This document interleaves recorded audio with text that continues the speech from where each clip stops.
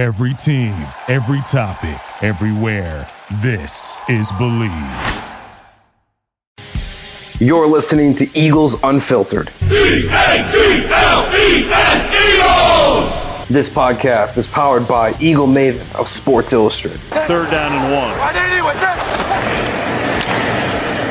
Hurts, keeping, first down and a touchdown. Here are your hosts, Ed Kraz and Connor Miles.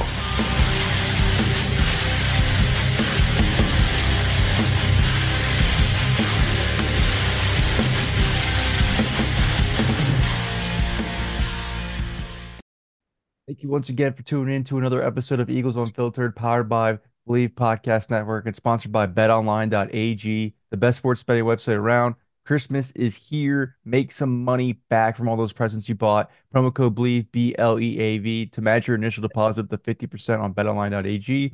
And remember, of course, betterhelp.com/Eagles, E-A-G-L-E-S, Eagles, for 10% off your first month of online therapy. The holiday season's tough, especially if you're alone. You're not always alone, though. Remember, we're here to help you guys out. Use that promo link to get 10% off your first month of online therapy. Co-host Connor Miles, my co-host Ed Kras. As always, we hope you guys have a Merry Christmas this year and a great Happy New Year as well. Hope this holiday season's going very well for you guys. And Ed, let's just get right into it. So this last episode that you and I spoke on, we talked about how this could potentially be the end for Sean Desai. Nick Sirianni, like you said yourself, Nick Sirianni does not like when this team is dead last in any or bottom five in any of the categories they were on defense. They made a switch in defensive play callers. They didn't technically fire Sean Desai, but they really did in essence, and made Matt Patricia the play caller. Now, my one thing that I thought was interesting here was Chris Long made a comment on his podcast that I thought, wow, people should really think about this a little bit more and into the reasoning on why they made this switch from defensive play caller. Is he said that when he met with Matt Patricia, when he went around doing his podcast current training camp tour and he was in Philly and he met Matt Patricia, he got the feeling that he was plan B if plan A doesn't work out.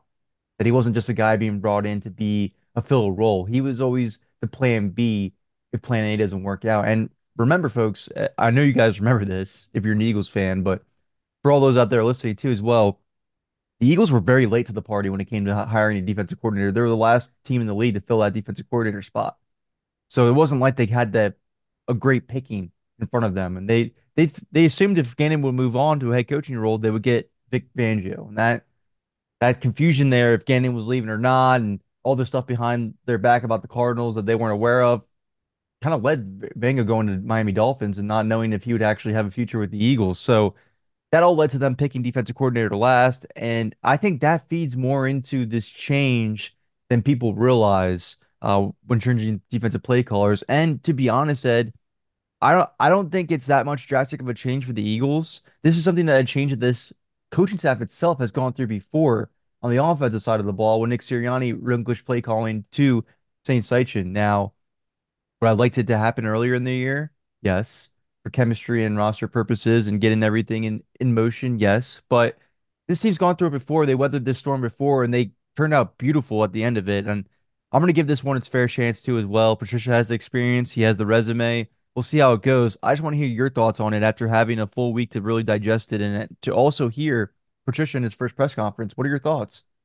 Yeah, I'm kind of surprised. I know, we talked about the Desai and that defense being kind of, bottom five in so many important categories and Sirianni not liking that. But, Sirianni said that we're 10-3, that was going into Seattle. They won 10 games and, kind of a midstream switch like this.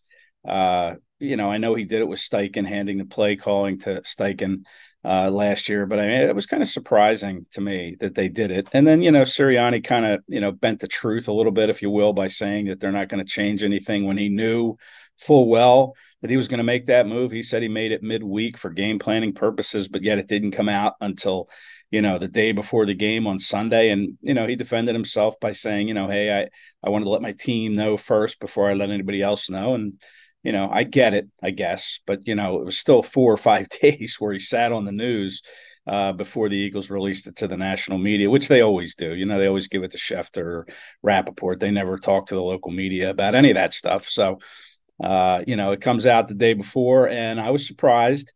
And I'm still a little surprised, to be honest. Desai is still the defensive coordinator in name only.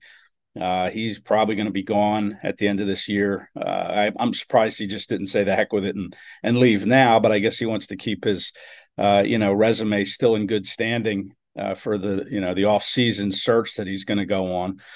And I'm not sure the Eagles will stick with Patricia going into next season. I think this is going to be an open job for the Eagles to go look for a defensive coordinator. I mean, Patricia's a good fill-in at this point, I guess. The personnel hasn't changed any. Is he going to be different? He didn't blitz at all on that final drive that the Seahawks had. I mean, that is an embarrassment what the Eagles happened to them in the final minute and 52 of that game, trying to protect the 17-13 lead. So yeah, I was, I thought Patricia's he done a decent job up until that point as far as getting off the field on third down. Pretty good efficiency on defense in the red zone. They didn't let the Seahawks score when they were in the red zone, other than a field goal. So those were good things, but you can't give up a 92-yard drive in the final minute 52 to lose a game.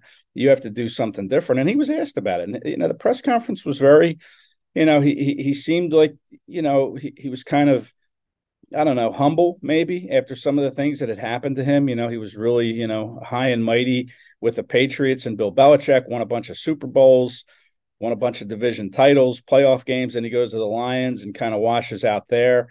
And then he goes back to New England and he's running parts of the offense. So I kind of got a sense from him that he's a little more humble. It was interesting to hear him say when he was asked about that drive in Seattle that, hey, I didn't like any of my play calls. I need to do some things differently. So, this is that maybe was a feeling out process for him with this defense. But again, it's like going to battle with one hand tied behind your back with his personnel at linebacker, especially. He's trying to get the back end to gel as one unit, still struggling in that aspect. Might not have Slay on Monday. So, I'm not sure how much he's really going to help. I think what's going to help is the schedule gets a little easier. You're not playing Seattle on the road or the Niners or the Cowboys, those teams that have beaten the Eagles the last 3 weeks. So that's going to help. You're playing Tommy DeVito on Monday, Christmas Day, a quarterback that, is a backup. But they lost to a backup in Seattle and Drew Lock. So, you kind of hope that he can find a way to get more out of this defense with his play calling. I don't like the fact that he's not real aggressive. That's the same MO as Desai. So we'll see. I mean, maybe another week will help him kind of settle in a little bit. But, I have my doubts as to whether or not he's the answer for the rest of the season. And that's kind of why I'm a little surprised, too, that they let go of Desai. Yeah, I mean, winning teams don't make these type of changes, though. I'll tell you right now. I mean, the Ravens did something similar during their Super Bowl season when they got rid of Cam Cameron and they went to Jim Caldwell, but that's an outliner. That's not something that just typically happens when you actually come out at the positive end of it. So I'm with you. I don't think Patricia's going to earn this job either. I mean, we're looking at you're playing Tommy DeVito twice and then Kyler Murray on a very poor Cardinals team. And then what you do in the playoffs is really your resume there. I don't think that's gonna be enough for the Eagles, especially if Robert Saleh gets fired from the Jets, if Dennis Allen gets fired from the Saints. Mm-hmm. Some defensive head coaches that have some strong resumes as defensive coordinator are going to be available for the Eagles, and we all know how they treat that coordinator job. It's a head coach of a unit. Yeah. They'll go out there and they'll give the money that they need to, as long as the guy comes in and coaches this defense up, like Jim Schwartz did the year they brought in Doug Peterson. They coveted Jim Schwartz. They went out there and were aggressive for Jim Schwartz. Yeah. Same thing for Gannon as well. Gannon was very coveted before he became the Eagles defensive coordinator too, as well. So I mean, the Eagles do what they have to ensure they have a good coach there, and I just don't see Patricia having the time frame to prove to the Eagles that he could be that guy at this point in time. No, I agree with you there. And, someone pointed out too that, this is the first time an NFL team has clinched a playoff spot and fired their defensive coordinator on the very same day, which is interesting. It all happened Sunday. And they really didn't fire their DC. I mean, but really they just emasculated him by taking away his play calling and kicking him upstairs into the coach's booth. Yeah, I'd rather be fired.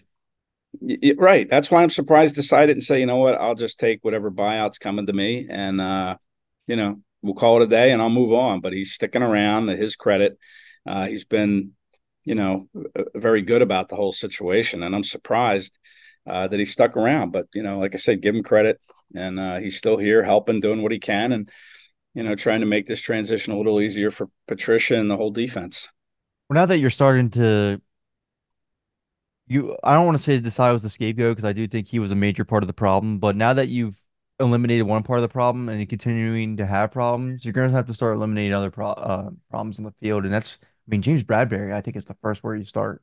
Yeah, I boy, know he's getting high price tag.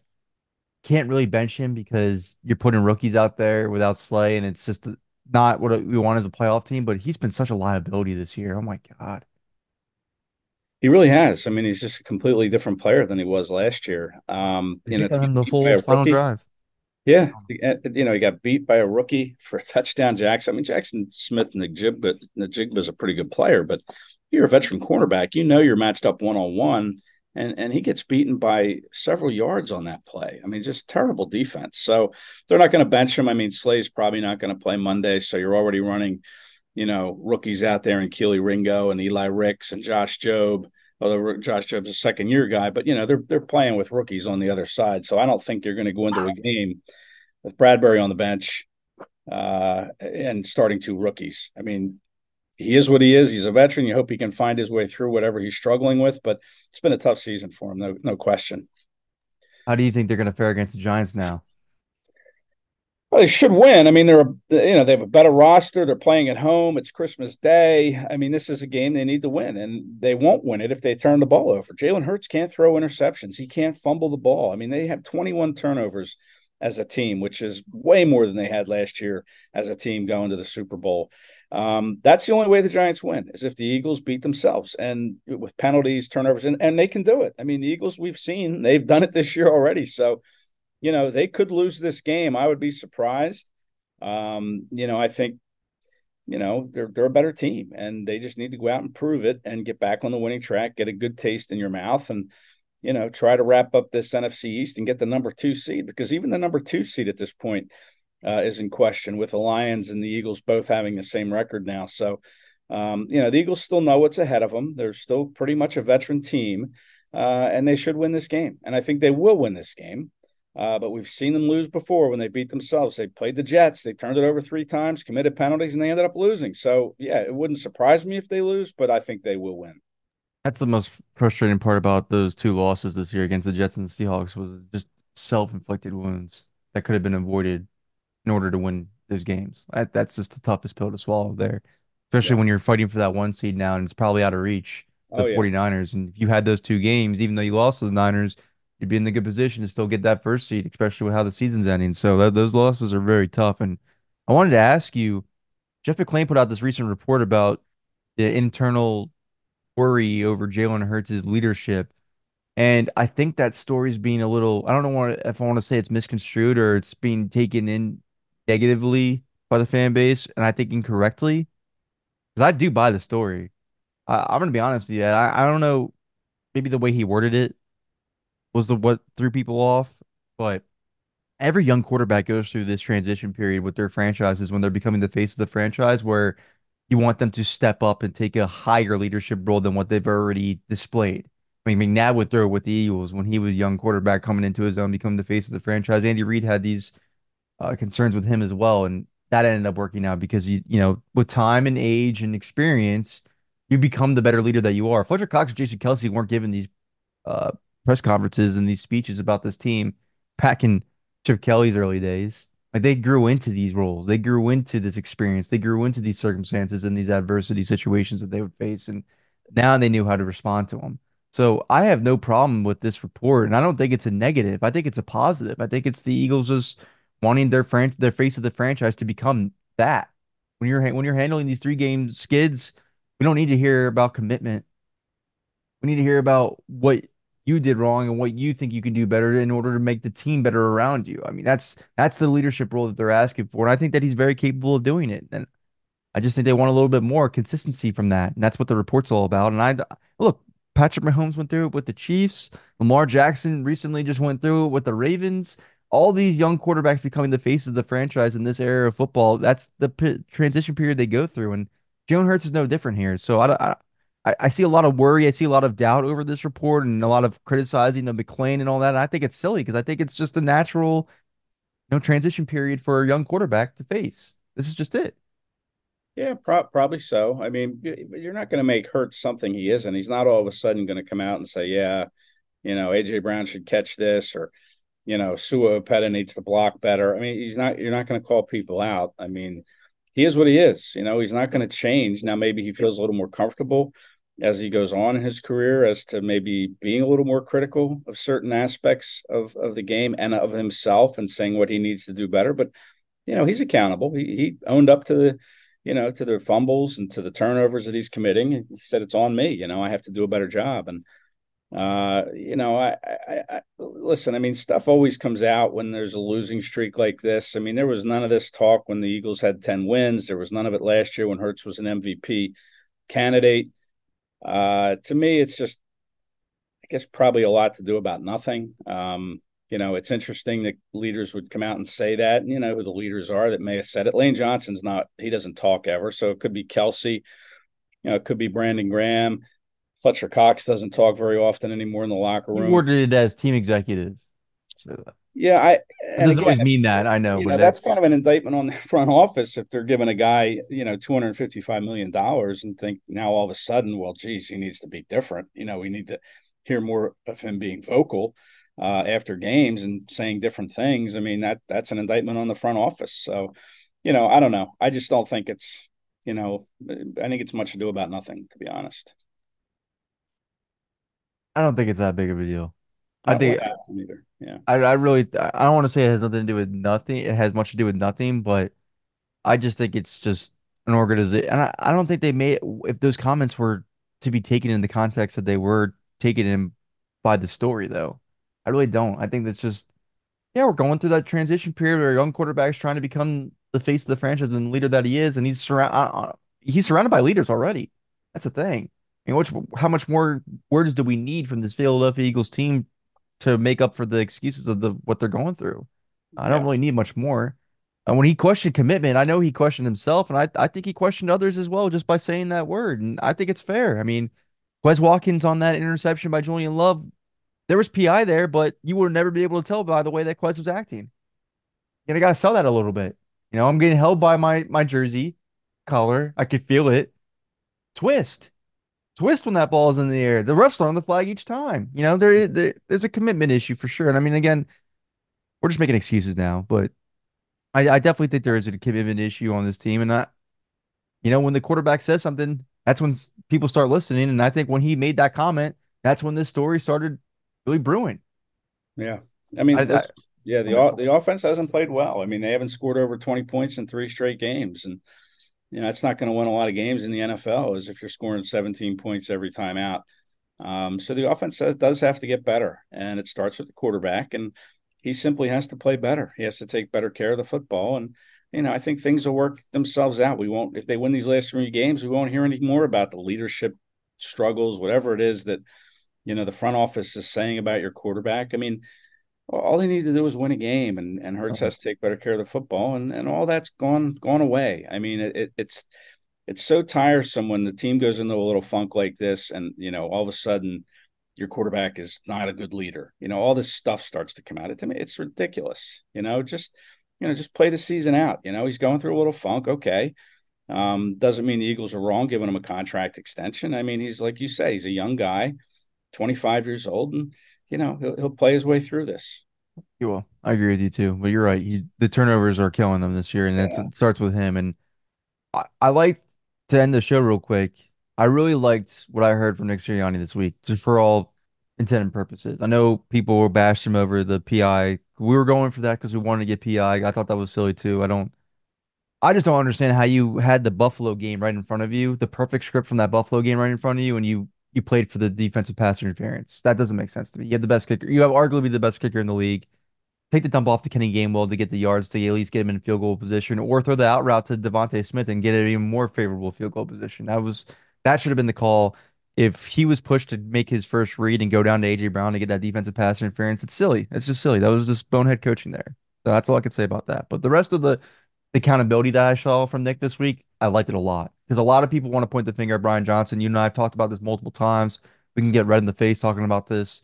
I really like that Nick stepped up this year and really, I mean, this weekend really said, Brian's always going to be the one that takes the blame, but it's my fault. This is my offense. I really liked hearing that. That's Mhm. what I always felt from this in the beginning. I thought Brian Johnson was really the scapegoat to all this. And can he be a better play caller? Sure. Will he be better? I believe so. That's the problem. I think he can get better over time. We just have to give him the patience and the room to grow and become one. But it doesn't. He doesn't get better unless his offense does. And this is Nick's offense. Exactly. Yeah, that was a weird thing about, and I asked Hertz in the press conference this week if he even saw Kenny Gain or yeah, it was Kenny Gainwell. He said no, he didn't see him. I mean, he was right there, a little 3 yards away. Could have just flipped it to him and he maybe gains 20, 30 yards and gets closer to field goal position. He had all green grass ahead of him, but Hertz never saw him because the play was designed to go down the field. And that's kind of a worry with this offense. They keep talking about wanting more explosive plays. The Seahawks played, a too high safety most of the game and took away that deep pass. And the Eagles still tried to, pick up these explosive plays. We saw Hurts not see Devontae Smith on an open cross underneath on a third down throw, and then he underthrows A.J. Brown down the sideline. I mean, listen, you have to just take what's there and not worry about, hey, we need an explosive play here.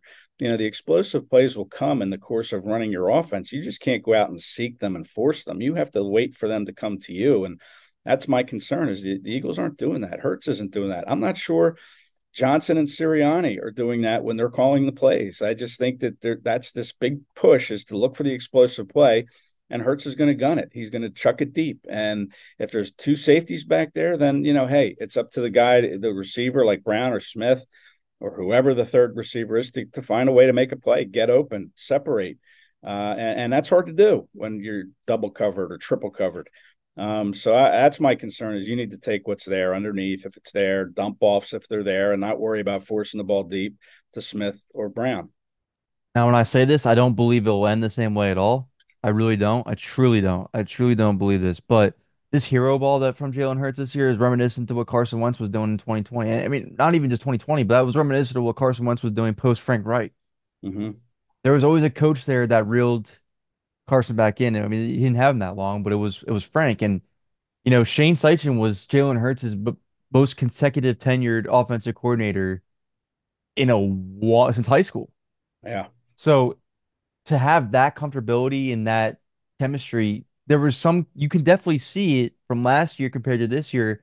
Someone was reining Hurts in. Someone was saying, like, this is what you should be doing, and this is how you can be safe with the ball, and this is the smart stuff that we should be taking in order to be productive. And that saying is not being done this year. That coaching is not being done this year because there's too much hero ball being put on Mm-hmm. play. And that's where Brian Johnson and Nick Sirianni had to figure out what Shane did perfectly to get to Jalen to make him, flow incredibly well. And it really is motion. It really is.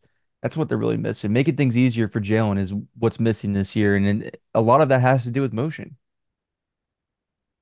Yeah, I mean they didn't motion anymore last year when they went to the Super Bowl, but again, I think defenses adjust, and now you have to adjust back and maybe show a little motion, even if you're not gaining anything from it. At least you're moving the defense around. Maybe they're opening up something that you didn't see by being stagnant in your offensive set. Um, Exactly. I don't know. I think this whole emphasis on explosive plays is killing them. It is. They're trying to force explosive plays and sometimes they're not there. The defenses know what's coming. They know what the Eagles want to do, and they're taking it away. And the Eagles aren't adjusting and saying, all right, we'll take the dump off. We'll take the shallow cross. We'll take the over the middle with Dallas Goddard. They're not doing it. They just insist on throwing it deep, trying to make the big play, and that's risky. Yeah, I mean, these teams are playing these safeties deep for a reason. They don't fear the Eagles' rushing attack. I wouldn't either if I was playing against them because they don't really utilize it well enough. And they know they want to go for the big play with AJ and Devontae. So they Yep. play two safeties deep. And that's really where when Nick Bosa said we provided the blueprint for the Eagles, no, he didn't. The Eagles provided the blueprint for themselves when they said just play two safeties deep against us and you're good. Yep. That's what it is. Nobody fears their rushing attack. Nobody because it's so underutilized, so inconsistent. Why would you? And when that's why DeAndre Swift has the big runs that he has, is because these safeties are so deep playing for the big shot, and that's how you beat the Eagles. That's really is. That's how you beat the Eagles, and it's working for during this third 3 game skid so far. So hopefully, you know, what the best thing I thought about when they were going to Patricia was, all right, now this team is seeing their faults and they're going back to the basics. I didn't really see that on offense against Seattle. So hopefully this time around, with all the the turmoil and the 3 game skid, they really wake up this week. They're in practice. Let's go back to the basics and let's play basic fundamental football. Make things easier for our quarterback. Let's motion. Let's lean on the rushing attack. Something like that. That's all we can hope for. I'm not expecting it at this point, but that's all we can hope for. All right. What is your score prediction, Ed? I think the Eagles will. I think they'll find a way to win. I think they'll win like 24-16, somewhere along those lines. I think they'll get back in the winning track though against the Giants at home on Christmas Day. I could be wrong, but I think they're 4.5 favorites. The Giants might be a little bit more. Could be wrong. I'm not sure. But I also have them being in a tight game against the Giants because, say what you will about the Giants and their record this year and what Brian Dable's like kind of failing to do, but Wink Martindale's not failing at all. Wink Martindale's been great for them. Their defense is pretty solid. So I think it's gonna be a tough game as well. And I think he's gonna have a good game plan against Jalen Hurts. I think it's gonna be 21-17 Eagles. Let's hope. Let's hope they get over 17. That's all that matters. Yep. All right, guys, that's gonna do it for us. Thank you again for tuning in for Eagles Unfiltered. You guys have a wonderful holiday season and enjoy the time with your families as well. We'll see you all maybe before the new year or right after it. Thank you guys again for tuning in. Have a great one. Happy holidays. Happy holidays. Thank you for listening to Believe. You can show support to your host by subscribing to the show and giving us a 5-star rating on your preferred platform. Check us out at Believe.com and search for BLEAV on YouTube.